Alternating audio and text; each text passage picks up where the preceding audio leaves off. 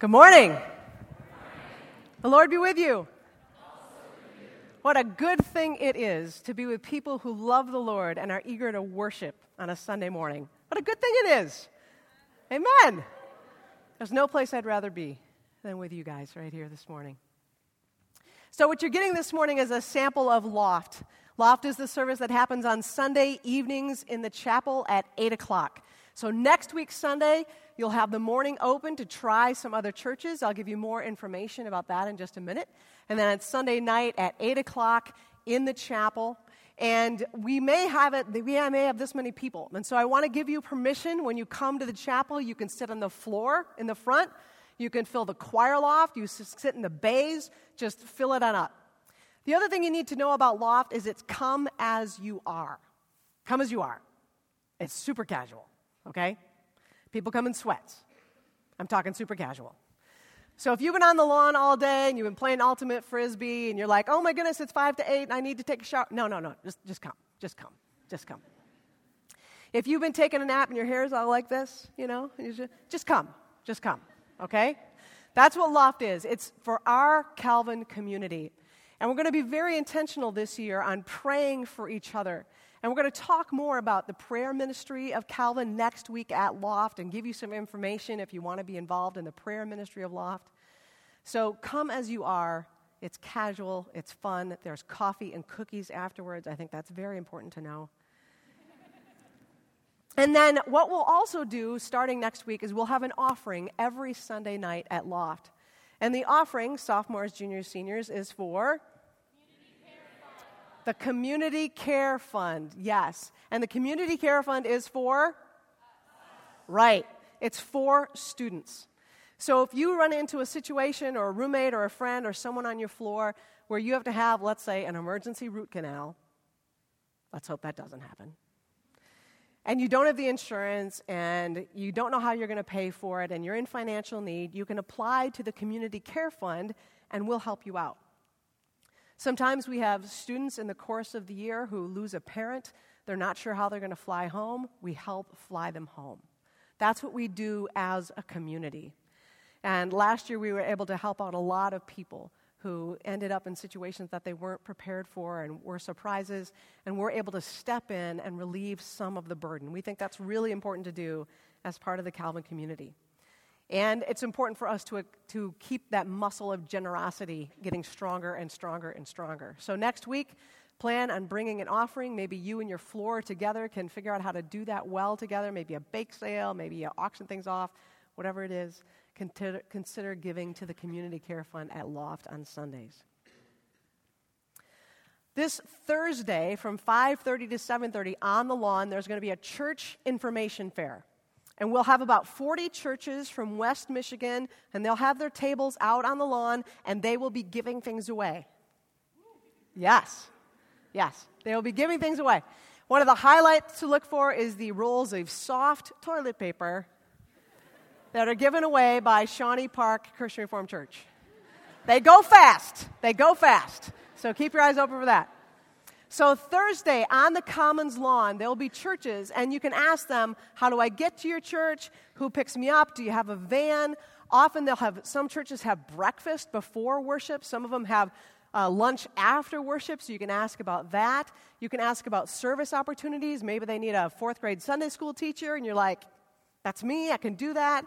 Maybe they need a tenor, and you're like, I can do that. Maybe they need somebody to pour coffee. You're like, I can do that. So ask them about transportation, ask them about food. Food is an important part of ministry. And ask them about how you can serve. So when is that happening? And where is it going to be? And what time? Excellent.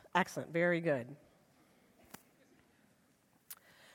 And now as we turn to prayer, I want to let you know about a need of a student of ours, Bonnie Kerr, from California. She's a first-year student. She's been going through orientation with many of you.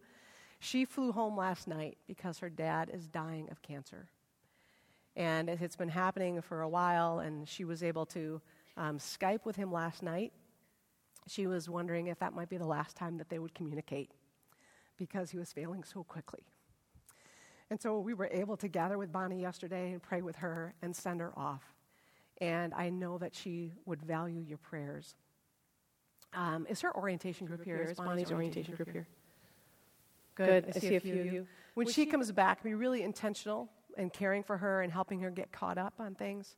And we're going to love her and pray for her. And that's what we do here at Calvin. All right? So with that in mind, let's go to our God in prayer.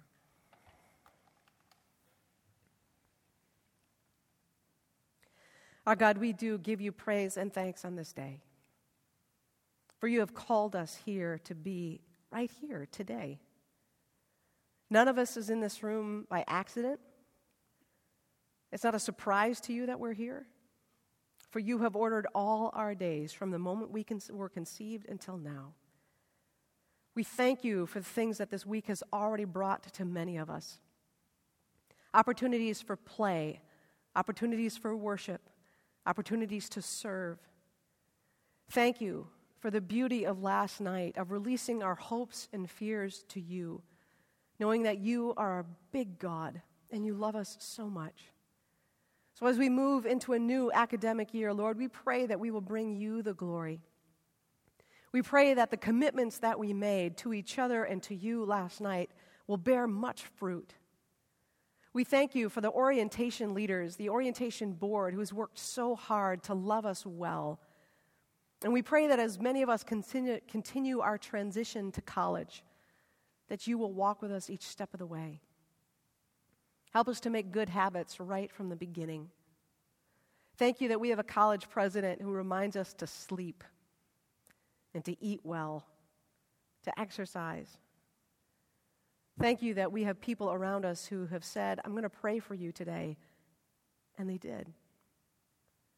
Thank you that we already have people on our floor who know our stories and love us. What a good thing it is. And Lord, we know that on Tuesday morning, we'll gather with our campus for convocation. And we'll start off a year of study and learning, of exploration and growth. And Lord, there's going to be anxiety on Tuesday morning as we go to class for the first time and get a syllabus and see what's required of us. And so we pray that you go with us into the classrooms. We pray a blessing on our faculty members this year as they're getting ready, and they too are nervous and eager for what this year will hold. We pray, Lord, that you will use each professor, each teacher to be an agent of renewal in our lives and in this creation. Make each one salt and light as Jesus tells us to be. We pray for our staff who does so many things to support the workings of this college. We pray that you renew them to their calling. Invite them to go deep with what it is you have asked them to do here in this place. Give them energy and creativity and vision. We pray for the students who are abroad, who are starting semesters in places like China or Hungary or Peru.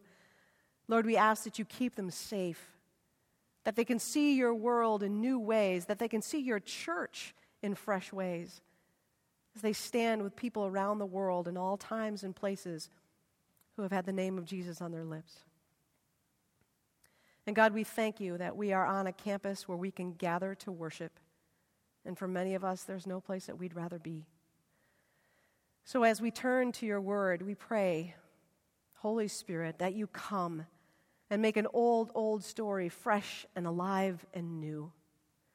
Thank you for all the ways you teach us. And help us now to have our hearts open to what you want to say to us this morning. We ask this through Jesus Christ our Lord.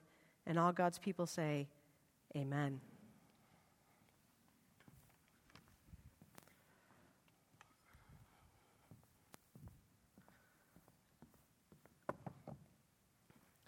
So most of you know that we're doing a Bible study on Exodus. We're going to do 10 weeks on the book of Exodus. And I'm going to start preaching through Exodus next week, Sunday night at LOFT. And I'll preach the passage that we're going to be studying together each week. But we thought that before we jump into Exodus and jump into studying the Bible, it'd be good to talk about why we actually do this and how to do it. Why is this important to us? Why does the Bible matter? Why do we say every floor in every dorm has a Bible study? Why do almost 1,500 people on this campus say, I'm in? What do we want to get out of this? What are we doing this for? And so this morning we're going to look at a story of Jesus and how Jesus uses Scripture. how Jesus talks about Scripture. And in Jesus' life, Scripture was the Old Testament. And because Jesus was a Jewish man, he probably knew the entire Old Testament by heart.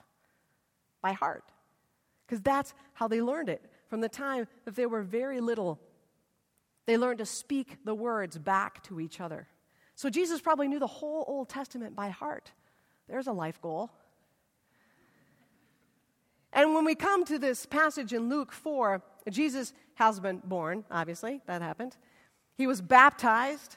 He's been tempted in the wilderness. And after he comes back from his temptation in the wilderness, he's filled with the Holy Spirit, and he goes out and he's teaching and preaching. And all kinds of really cool things happen. So we're going to start there in Luke 4. It'll be on the screen if you don't have your Bibles with you. Luke 4, beginning to read at verse 14. Then Jesus, filled with the power of the Holy Spirit, returned to Galilee, and a report about him spread through all the surrounding country. He began to teach in their synagogues and was praised by everyone.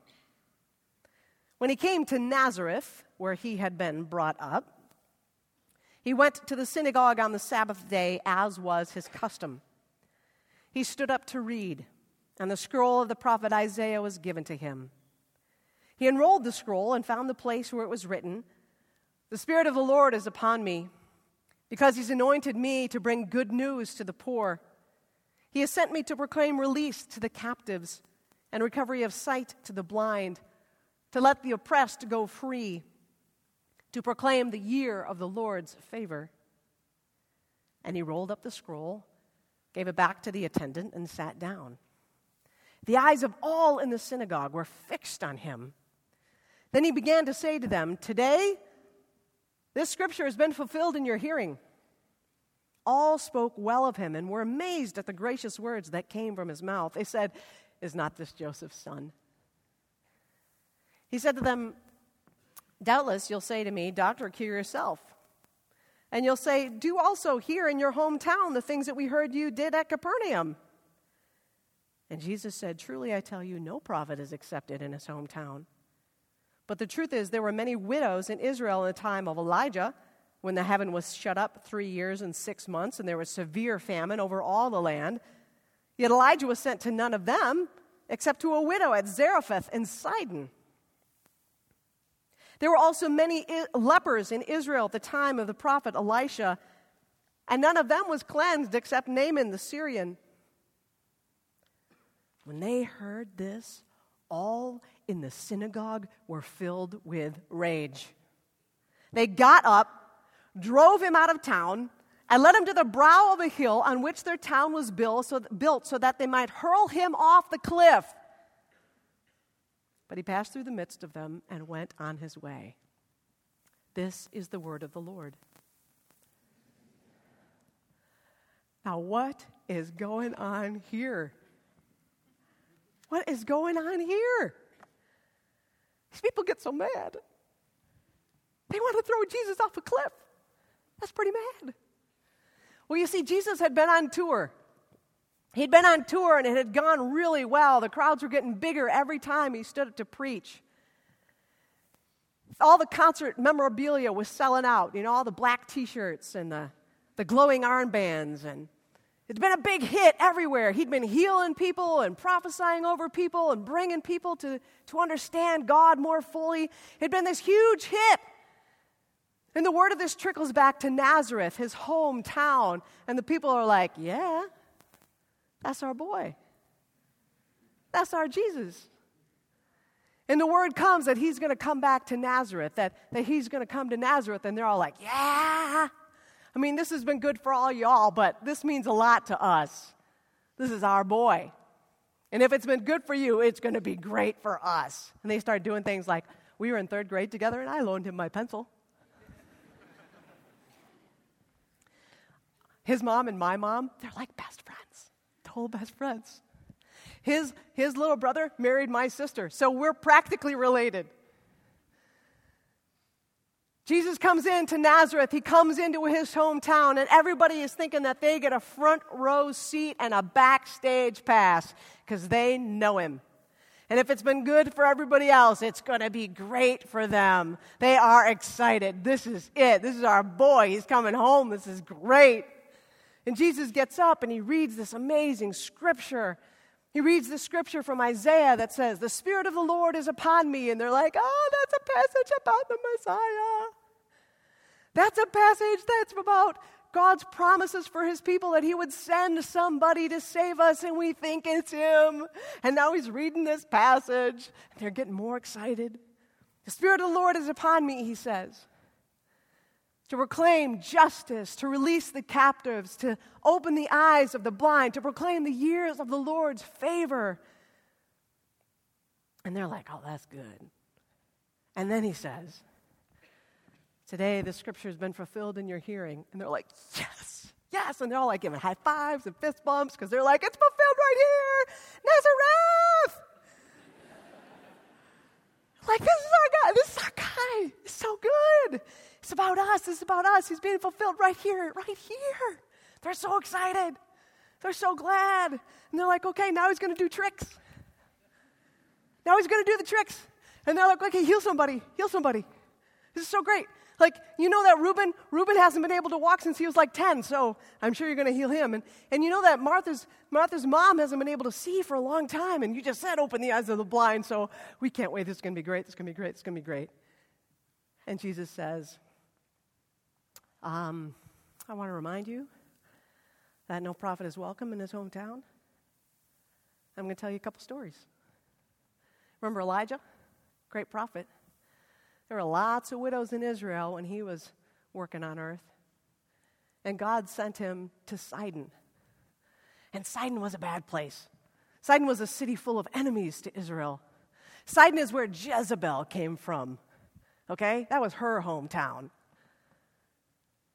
So the people hear him say, Elijah, was sent to the widow at Sidon. And they think, well, yeah, we're trying to forget that. We don't really like that story very much. And then he says, Elisha healed Naaman, who was a general from Syria. Your enemy came over. There were lots of lepers in Israel. Who gets healed? The Syrian from Syria. You're like, yeah, we don't want to remember that one either. And then they kind of look at each other and they're like, wait, you're not going to do tricks here? You're not going to do some miracles here? You're our boy. It's been good for everybody else. It's supposed to be great for us. This scripture being fulfilled, the Messiah, Nazareth, that's all supposed to be about us. It's supposed to be good for us to have you here. It's supposed to be, in fact, better for us than other people. Are you kidding us with this? And they get really, really mad. Really angry because Jesus is supposed to be about them, and scripture being fulfilled is supposed to be about them and fill all their needs and make them feel really good. And instead, Jesus is like, nope. Oh, and they get so mad, they want to throw him off a cliff. And you can just imagine this scene where there's like, people are like, oh, we're going to throw him off a cliff. And people are like, he's Joe and Mary's kid. We're not throwing him off a cliff. Now in the big fight happens, and Jesus is like, oh. Right? He just slips away. He's like, I got other things to do, people.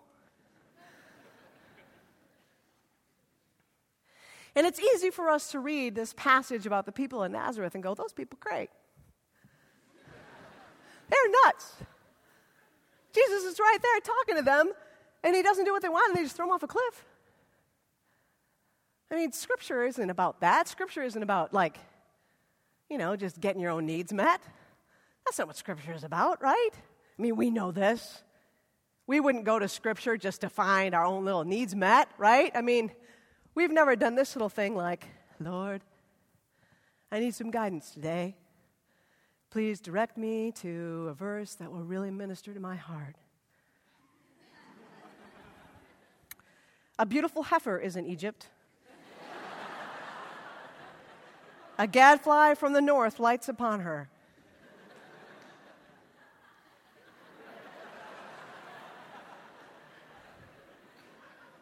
We've never done that, right? We've never done the proof text of like, Lord, please give me a word of guidance. In the spring of the year, the time when kings go out to battle, Joab led out the army, ravaged the country of the Ammonites, came and besieged Rabbah.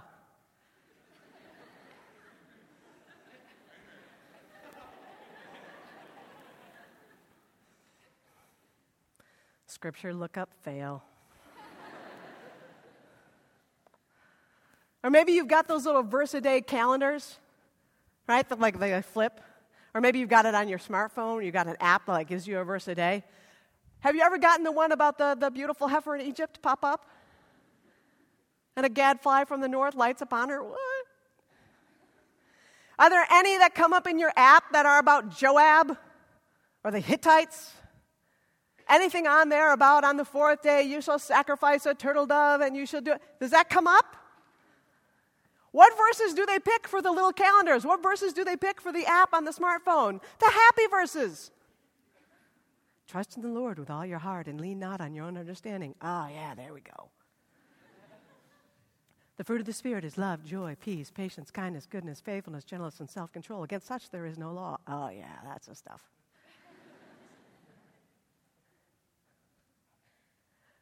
When we look at Scripture as if it is all about us, we are making the same mistake that these people were making in Nazareth. They wanted the Scripture to be fulfilled and make it all about them. We want to go to the Bible and make it all about us. Give us warm, fuzzy feelings, God. Give us clear direction, God. Oh, please, Lord, make my life a little better today by just giving me a nice little verse that I can like ponder on. Please, Lord, make it all about me.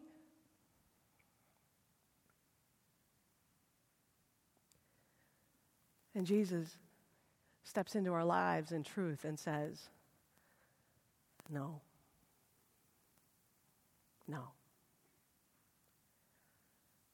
What he was trying to communicate to the people of Nazareth is that the work of God is much larger than just them. You see, in the Reformed tradition, we believe that the Bible is infallible. Infallible. That's an important word to know. Everybody say infallible. Very good. The Bible is infallible. That means it does not fail in what it intends to teach. Now, that last part is really important. It does not fail in what it intends to teach. It is not intended to be a math textbook, a science textbook, a history textbook. It is intended to tell the grand story of a God who created the world, loved the world, even when it fell into sin, sent his son Jesus to redeem the world, and will someday send Jesus back and the world will be restored. The intent of Scripture is to tell a story of a God who loves us and is working every moment to redeem us. That's the intent of Scripture.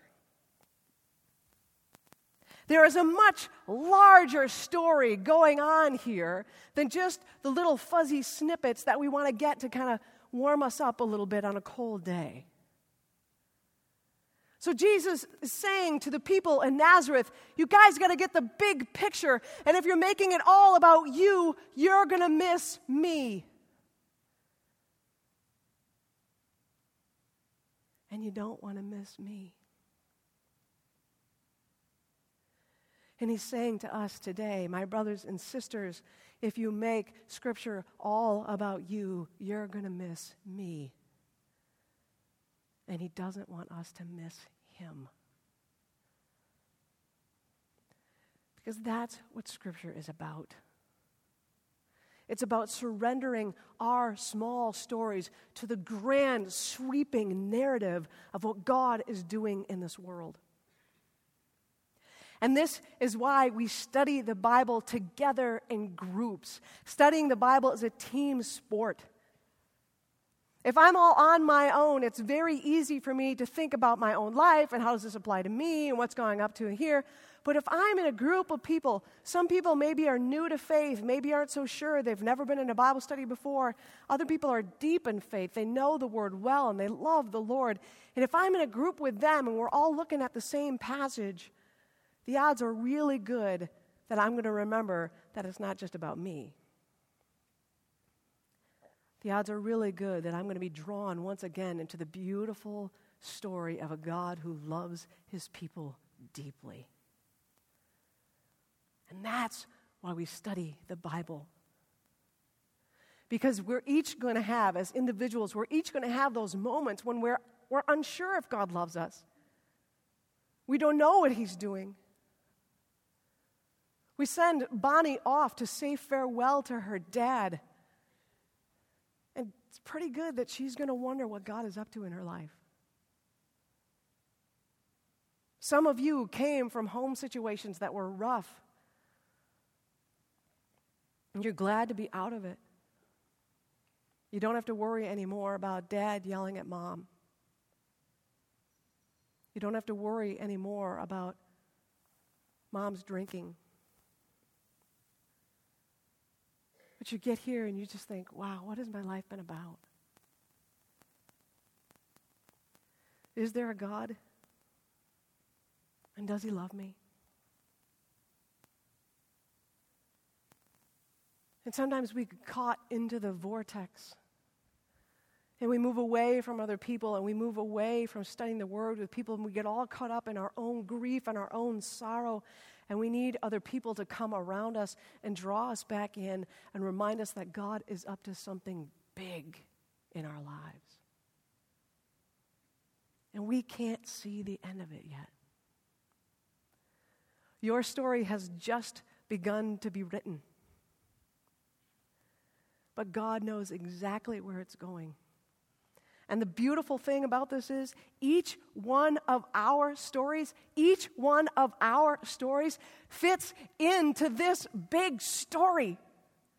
Each one of your stories fits into God's plan from the beginning of the world, from when he created it. Before the foundations of the world, he knew you. He knew your name. He knew your passion. He knew what your life was going to be like. He knew you would come to Calvin College. Before the creation of the world, he knew that. And if you think that your story with its rising and falling doesn't matter to God, you got to remember the big story. And that's how we're going to walk with each other this year. Because we're going to have friends whose stories are going to tank a little bit, and ours are going to be a little bit higher, and we're going to be able to surround them with love, and we're going to be able to believe for them when they don't believe, and pray for them when they can't pray, and sing for them when they can't sing. And we are going to speak Scripture into their lives, and we are going to remind them of a God who is all about the big story. A God who goes to places like Sidon and Syria, places like Ghana and Zealand. A God who knows everyone's story and invites us into the big story. And a God who doesn't want us to miss Jesus. Because it's all about Jesus. I'm going to make a pledge to you. So the next 10 weeks I'm preaching Exodus. Jesus does not come up in Exodus in an obvious way. But I'm going to make a commitment to you that each sermon I preach on the Old Testament will bring it back to Jesus. Will bring it back to the gospel. Because the grand story that God is writing is about the love that he has for us, revealed most clearly in the life, death, and resurrection of Jesus Christ. It's in Jesus Christ that we have forgiveness of sins. It's in Jesus Christ that we have hope for our future. It's in Jesus Christ that we live and move and have our being. So I encourage you, those of you who are Barnaby, those of you who are leading Bible studies, those of us who are in the Word together, let's bring it back to Jesus. Because if we make it all about us, we're going to miss him. And as we saw from the story in Luke, Jesus doesn't want us to miss him. Jesus of Nazareth, who knows your story, is inviting you in to his. What a gift. What a gift. Will you pray with me?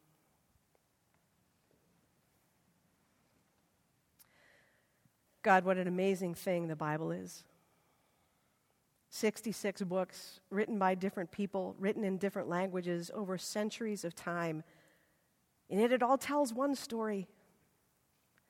It tells the story of a God who loves people and calls them back even when they sin, invites them into relationship with Him through Jesus Christ, who has broken down any dividing wall between humanity and Himself through Jesus. And so, God, we pray that as we immerse ourselves in your word this year, we will make it all about you and not about us. Because in your light, we see light. And our stories have meaning within your story. So we pray, gracious God, that you will speak to us. And we pray, Holy Spirit, that you help us listen. In Jesus' name we pray.